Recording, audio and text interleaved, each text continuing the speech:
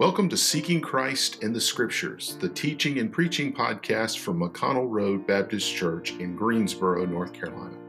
My name is Matthew Tilley, and I'm the pastor of McConnell Road Baptist, and we're glad that you've joined us for this podcast. If you'd like to learn more about the church, please visit us online at mcconnellroadbaptist.org.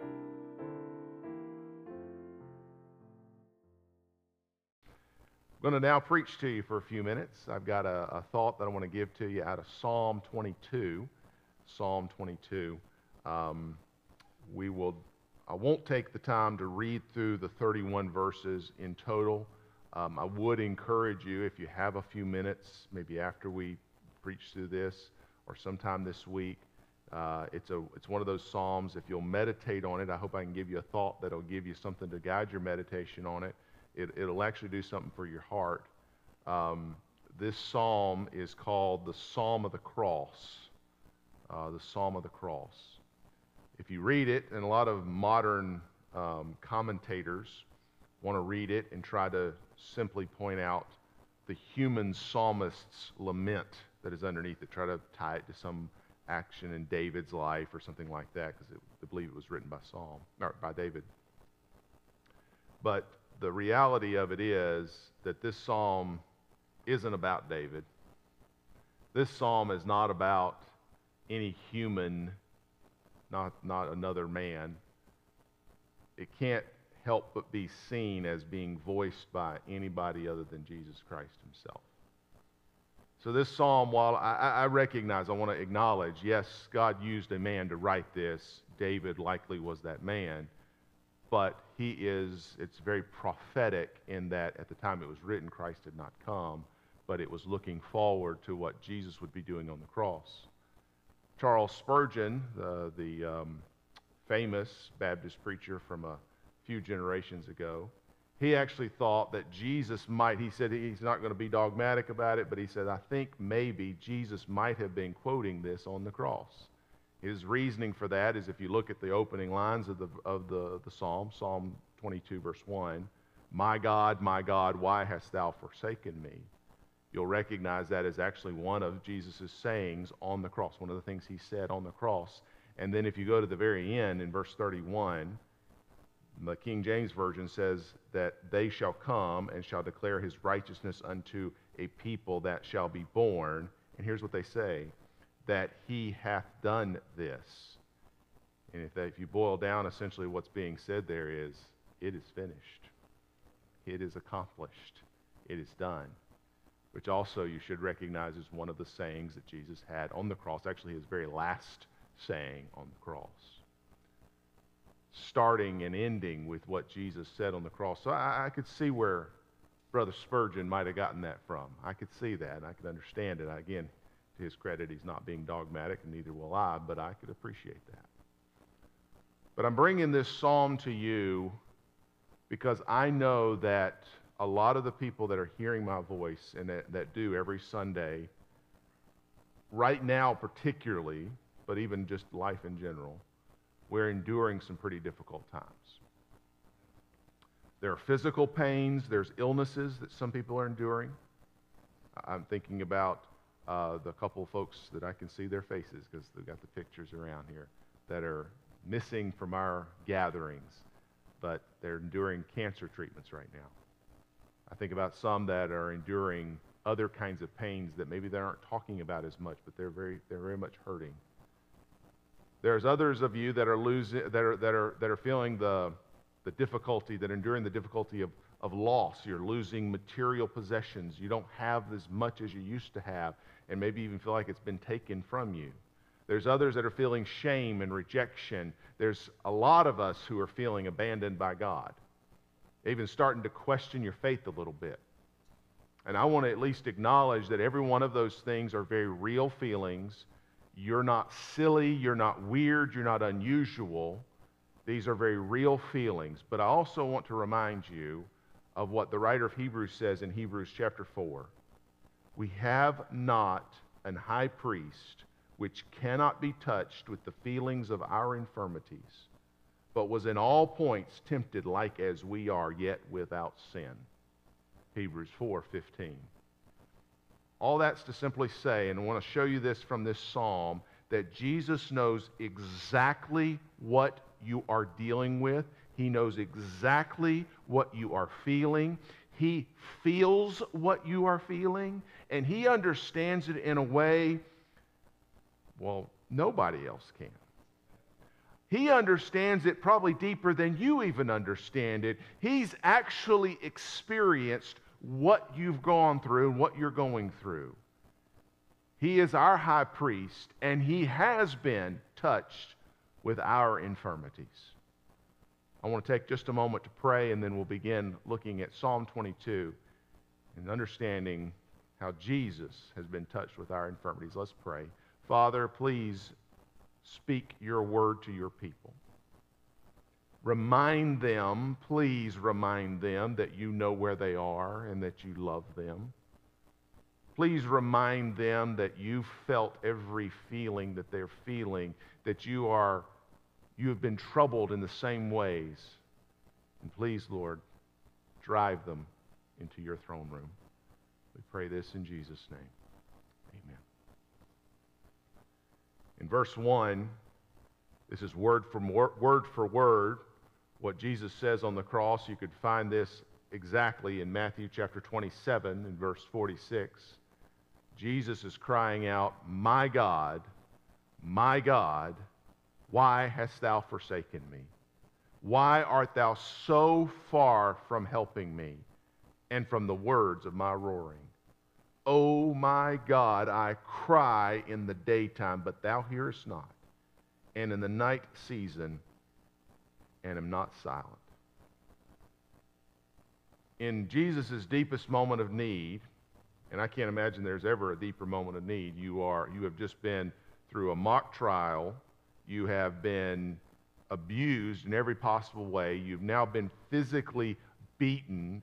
You are bloody and bare. Give enough time, you'd probably die simply from blood loss from the position you're in. He's now been nailed to a cross, violently heaved up, jolting. In fact, you'll see in just another place where it says that his bones are all out of joint. He's got to be racked with pain. And on top of all of that, there's a spiritual aspect, an emotional component here that you can't miss, is that Jesus has now not only endured that physical pain, but He has on Himself the sins of the entire world. He is standing completely covered with our sins, meaning that He is holding them. He is acting as if He is responsible for them. If you ever needed somebody, it would be in that moment. And He's hanging between heaven and earth with the sins of the world on Himself, looking up to His Father, the one that said that He loved, the one that He loved His Father and the Father loved Him, the one that said, Jesus says of Himself in another place, He says that He and His Father are one. I mean, there was a unity there. There was a desire, a love, a compassion for each other, a closeness that you and I can't even imagine. You know, when He looks up at His God and His Father, and He needs some help right now, He looks up and He's rejected by the Father. To make matters worse, this was actually part of the plan. Isaiah 53 tells me that it pleased the Lord to bruise Him. It pleased the Lord.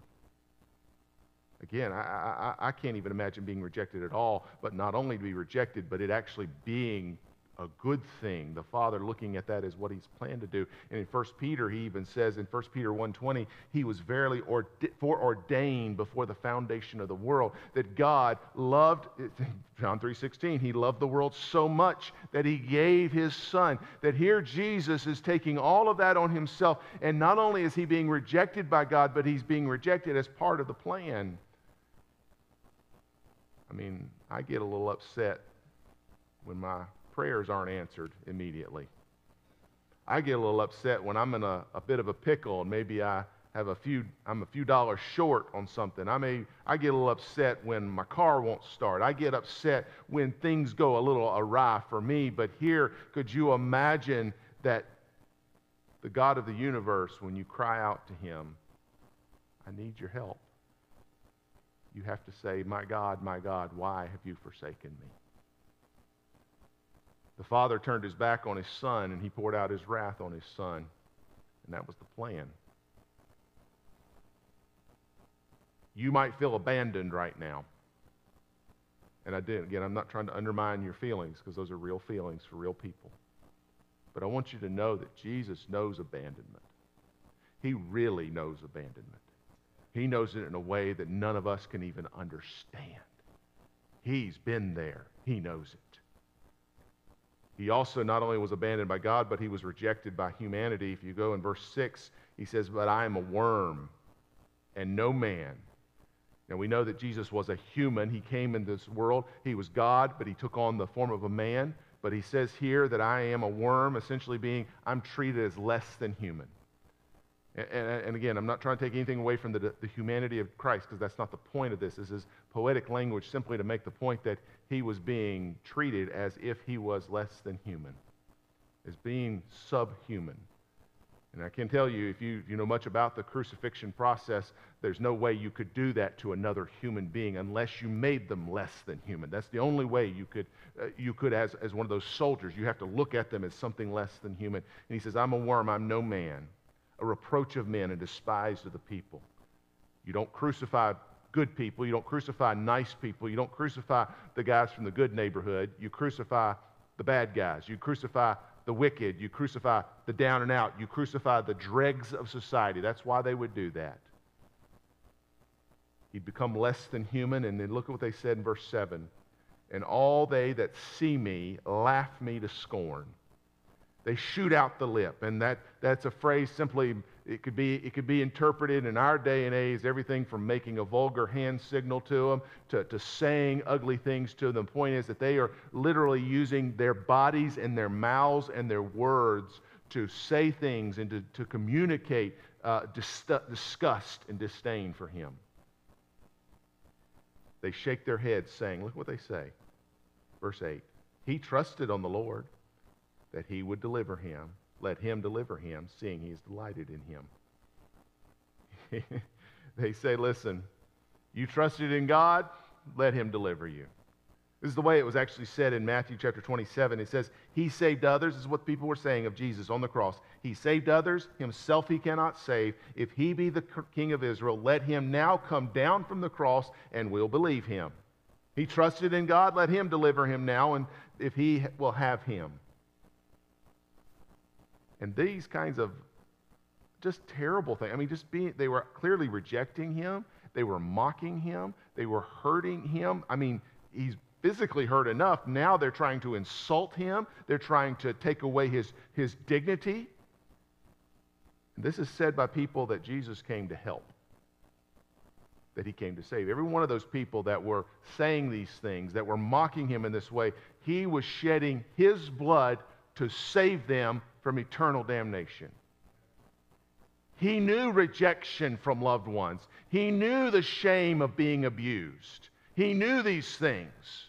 And again, I do not take away your shame of being abused, take away your rejection of those that love you, because I recognize, at least acknowledge, that those things are terrible, terrible things. But I want you to hear that you're not alone in that. Our Savior has felt that. He knows what that is like. He knew that for you. His body was broken as his blood was shed. Verse 14, I am poured out like water. I don't know if you ever felt weak as water. You ever felt that way? I think that's the idea that he's talking about. You ever poured out water, especially if it's on dry ground, you pour it out, it's just like it just disappears. That's the idea, is he's weak like water. He says, I am poured out like water, and all my bones are out of joint. This is not figurative language. If we understand the crucifixion, his bones were probably truly out of joint. But what is being communicated here is not just that his bones are out of joint, but that he is almost as if every bone in his body is standing out as an isolated, because right now as I'm standing here, I'm fairly comfortable standing here. I couldn't tell you, if I had to think about it, I could tell you where each bone was, but it's just, I'm a fluid person, you understand. That's just how it's supposed to work. But he's saying every one of my bones, it's like it's standing out distinct, and I feel it, and it hurts. It's almost as if every bone in his body was just racked with pain. And he goes on in verse 14 to say, as my heart is like wax. He's not just in physical pain in his muscles and his bones and in his joints, but it's actually creating inside of him fear. And the pain is kind of making him melt on the inside. I've never been here, so I'm only speaking of what I've read and heard others speak of, but some of you know exactly how this is. To be so much in pain that you're so afraid that the next breath means you're going to die. You're so close to, you just know you're so close to death. That's what's going on here. And the human body is one that will fight for life. So you are there knowing you're about to die, and you don't want to die, and you're afraid, and you're scared because the pain is just sending you a signal that says you're going to die, son. That's what he's feeling there. He's got no strength. He's got no stamina, no ability to resist or fight back. That's what he says there, that it is melted in the midst of my bowels. My strength is dried up like a potsherd, and my tongue cleaveth to my jaws. And thou hast brought me into the dust of death. He's got no stamina, no nothing. He really felt this very real, very debilitating pain. Some of y'all know that kind of pain. The kind of pain that makes it hard to get out of bed in the morning.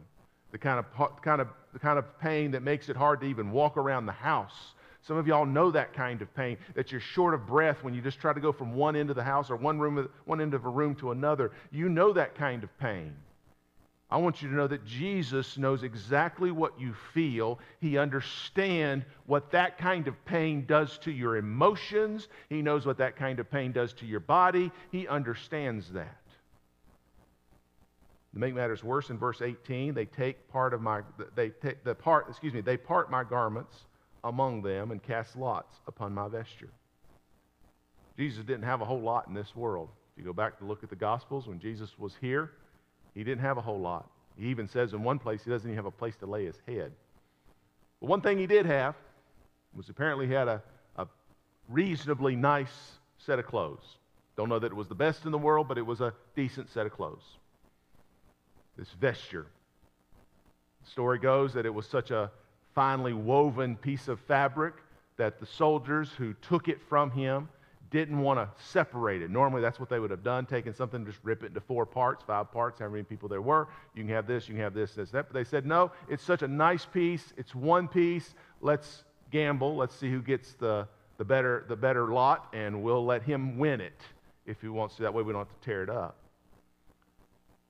But what they did was, here's a man who had virtually nothing to begin with. They take it from him. Do understand that these are his clothes. So to take his clothes from him means what? He doesn't have anything on. As best as I can understand, I understand we have the paintings and there's some modesty that's involved in the paintings of our Jesus on the cross, and I understand what we're trying to do with that. But if we think about the reality of the moment, here he is stripped naked of everything that he had. They took his minimal belongings and they divvied it up among themselves like a bunch of vultures. Jesus knows what it's like for some of you who are without right now. There may be some of you, and we have some modern conveniences. I understand that. There's a lot of things that we may have now that they didn't have then, but that doesn't mean that there aren't people in our midst that aren't going hungry, don't have enough to eat. That doesn't mean that there aren't many of us who don't have some of the luxuries of life. That doesn't mean that there might even be some among us that are listening in that don't even have a steady place to lay your head. Jesus knew all about that. He knows exactly what it was to be without. In a way that some of us don't even understand. But he does. He does. Now, through all of this, all these circumstances, I want you to pay attention to what Jesus is doing. In verse 1, my God, who's he calling on? He's calling on the Father. Verse 10, what does he say in verse 10? I was cast upon thee from the womb, talking to God, talking to the Father. Thou art my God from my mother's belly. Be not far from me, for trouble is near, for there is none to help. He calls on the Lord. He trusts the Father. He's trusting the Father for the help that he needs. Go down to verse 19. Be not thou far from me, O Lord, my strength. Haste thee to help me. Deliver my soul from the sword. He's waiting on the Lord. He's waiting on his Father. And because he calls on the Father, because he trusts in the Father, because he waits on the Father, go to verse 31. Look at what they do. I already mentioned this verse, but I want you to see this. There's going to come a point when they shall come and shall declare his righteousness unto a people that shall be born, that he hath done this. Simply to say, there's going to be, that because of what Jesus did, he defeated sin, hell, and the grave. He was declared victorious on the cross. He could say, as he did in John 19, it is finished. Yes, he was speaking about the fact that his life was at an end, absolutely. But there was a deeper meaning to his mention of it being finished. He was actually saying all of the death, all of the sin, all of the torment, all of these things, there will come an end to that. It no longer has to be, I have accomplished it. I have done it. It is done. He knew our pain. He knew our suffering. He knew our emotional distress. But he also knows victory. And he secured that victory with his own blood, with his own flesh. And you know what victory looks like? I want you to do this if you don't mind. If you've got a Bible, I hope you've been following along, but would you go back to Hebrews for just a minute? Go over to the book of Hebrews. I read a verse to you at the beginning, Hebrews chapter 4. I want you to see this in Hebrews chapter 4 and verse 15. Hebrews chapter 4 and verse 15. He says there in verse 15, we have not an high priest which cannot be touched with the feelings of our infirmities, but was in all points tempted like as we are, yet without sin. So I've tried to make the point to you from Psalm 22 that Jesus knows what you're feeling, right? That's what Hebrews says. He knows where you are. He's felt what you're feeling. But go down to the next verse, verse 16. Let us therefore, because he knows what we're feeling, let us therefore come boldly unto the throne of grace, that we may obtain mercy and find grace to help in the time of need. Do you see that there? Do you see what it means? Do you see what it means to have victory? Do you see that? It means going to God. Because Jesus knows you're suffering, because he's been touched with your infirmities, you already have victory. So let us come boldly unto him for our needs. You see, Jesus suffered so that you could access the throne room of God. You understand that's what the cross does. It breaks down these walls of partition. Without Jesus, you could cry to God all day long, and you might as well be talking to that back wall back there. But because Jesus has suffered, he bled, he died on the cross. Of course, we know that he was also buried, and he rose victorious over death, hell, and the grave. Because of the gospel, that door to the throne room of God is now open. And you know, you might feel abandoned. You might feel rejected and shamed. You might feel in physical agony. Some of you are. You might feel like you either have lost it all or on the verge of losing it all. You might say, I need some of that victory. Well then, what does that verse 16 say? What does it say? It says, come boldly into the throne of grace. Come boldly into the throne of grace, that we can find grace to help when? In the time of need. If you're in need this morning, I can't think of a better place to go but to the throne room of the sovereign God of the universe. And because Jesus has felt your pain, because he has understood that, he's now open, he's swung wide the door so you can then enter in. Some of you need a mercy, you need a break. Lord, please give me a break. Some of you need grace. Lord, I need something. I don't deserve it, but man, I need you to give me something. So what are we going to do? Come boldly unto the throne of grace that we may obtain mercy and find grace to help in the time of need. It's the only place that you're going to find mercy. It's the only place you're going to find grace. Lord, help that we're not looking to the government for mercy and grace. Yeah, they might be sending you checks right now, but you better believe those checks come with huge strings. Every one of them does. Now, again, if it helps right now, thank the Lord for it. But let me tell you, that is not where your hope is. You might need a job right now, and I hope and pray that the Lord will give that to you. But that job is not going to give you what you think you need. Whatever it is you think, even some of you that are suffering through cancer treatments and other kind of medical problems like that, again, I'm praying with you that the Lord will touch you and heal you, but please understand that that alone is not what you need. Again, I know that you need healing, but that alone is not what you need, because God, rather you could find some medical cure to take care of the coronavirus or your cancer or whatever it is. But if you do not have access to the throne room of grace, oh my soul, do not fear him. Do not fear him who can merely take your life. Fear him who can take your body and soul and throw it into hell. That's who to fear. The only place you're going to get the help you need is at the throne of grace.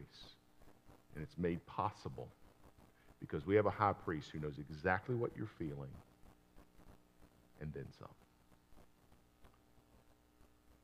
I want to encourage you this morning to come boldly into the throne room of God this morning. Now, if y'all just want to turn me off and be done, you can. You sure can.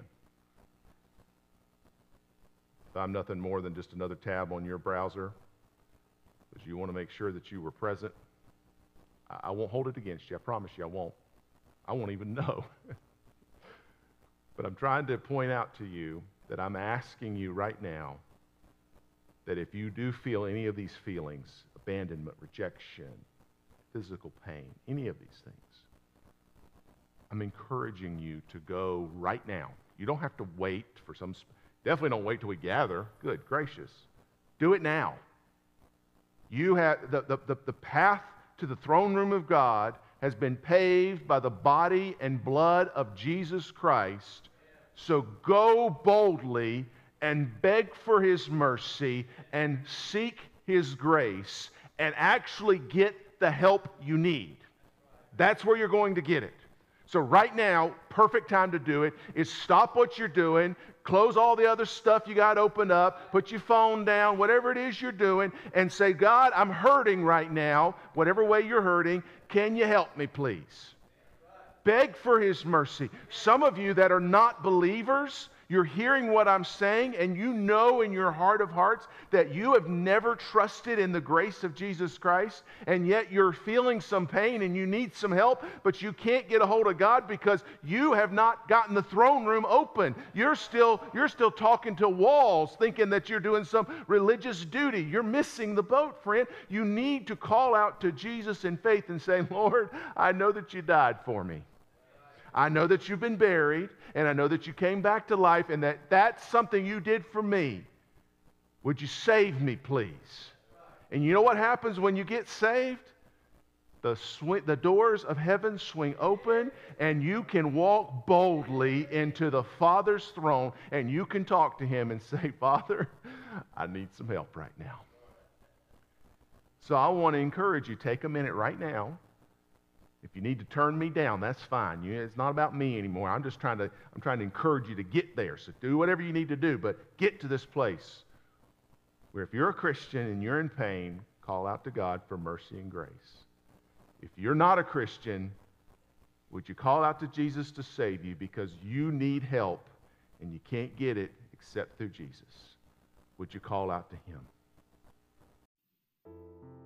Thank you for joining us for Seeking Christ in the Scriptures, the teaching and preaching podcast from McConnell Road Baptist Church in Greensboro, North Carolina. I'm Pastor Matthew Tilley, and I'm so glad you joined us here. But if you'd like to learn more about the church, please visit us online at mcconnellroadbaptist.org.